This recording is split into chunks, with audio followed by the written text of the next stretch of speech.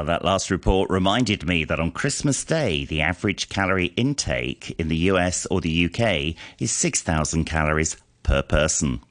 In Your Money Today, Carolyn Wright will be bringing us things that investors need to know about the AI and tech sectors. Good morning, Carolyn. Good morning. I'm joined again today by Greg Van, CEO and co-founder of the finance platform Endowus. And we're going to continue our discussions on various investment areas and what you need to know about them with a look at AI and technology. Thank you for joining me, Greg. Great to be back, Carolyn. Let's talk about AI and how it's being used to help guide investment decisions and just more broadly within the financial world. How is the technology actually being used to help? I think I have an extreme view on this. Okay. One that is probably a bit different from others in the fintech world. Technology has been used in finance for the longest time. I think every biggest computer, when it becomes the biggest computer, because of greed and, the desire to make money, one of the first applications is deploying that in the stock market to try and make money. Okay. And that's been the case since the 50s and 60s, when the computers were the size of a building. Right. So this is just an evolution. So this is just an evolution. And the fact is, still today, the biggest computers in the world are used to try and make money in the market. There are hedge funds and computers that literally are now competing to be closer to the stock exchange by proximity, because you can get ahead of the next guy in terms of messaging to the market by microseconds. Now, AI, absolutely, people are trying to use it in the stock market. Now, the problem with the stock market is that it has an insane, or any market for that matter, is that it is a big data machine. It's a big data machine that is setting prices relative to everything else every single day. Typically, over $500 billion is traded in global markets every single day, stock markets alone.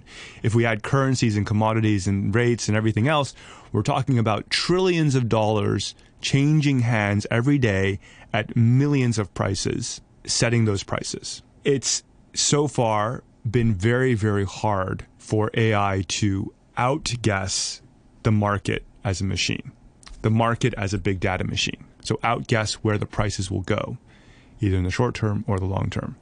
Plenty of people have worked on it for a very, very long time. And the ones that have worked, we call it, they find some quant model to arbitrage the market in some way. Those are some very, very hard to access, very expensive hedge funds. And first of all, many have blown up and no longer exist. But the ones that do exist are extremely constrained in how much capital they can actually run through their machine. And trust me, those guys are really, really far ahead on the AI evolution as well. So just be very wary when people say, hey, we're going to use AI to help you beat the market. Mathematically, it doesn't really work that way. Can it help, say, the really experienced market analysts to spot opportunities they have missed by digging through those enormous sets of data? I think it's hard because the experienced analysts will all be competing against each other with the same AI resources.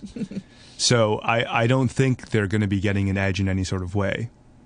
And that's just the world that it's going to drive further efficiency in the market, because essentially the AI can process information like your brain, and you can have an infinite number of brains processing information for you, but everyone else can too. So that's the problem we face. I mean, it's not a problem, it's just a reality we face. So I think that people who are thinking that, I'm going to use AI and therefore get some sort of edge, I think AI will be there will be, for most of us, AI will be at a similar level of sophistication. And is not, and then for those who have it at an extremely different level of sophistication, like an alpha level of sophistication, they're not going to share it with anyone. So I think you end up with the same sort of market construct in terms of how one should be thinking about it. Now, I do think that AI can be used to scale experiences dramatically and can be used to help advise clients on how to be investing towards their goals and make that more personalized. Make sure you're talking to an AI where you like their tone of voice, in the future, the way they look, etc., and have that AI live by a set of very, very clear compliance rules and a very clear investment philosophy. So we don't have the dispersion of experiences that we might have with humans today. I mean, I was on a panel.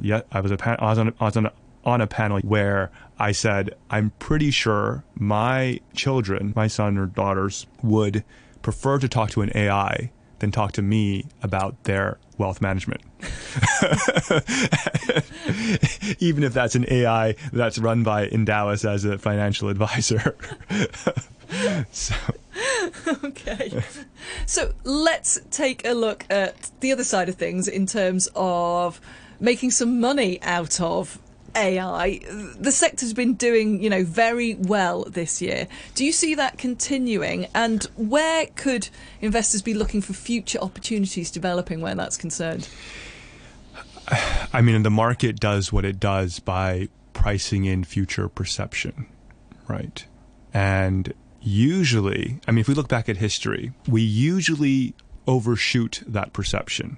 So historically, going back 100 years, value stocks, so stocks that are priced lower relative to their value, which may be on, the assets they hold or their earnings, for example, do better over cycles than growth stocks that may be priced higher because they're expected to have more growth.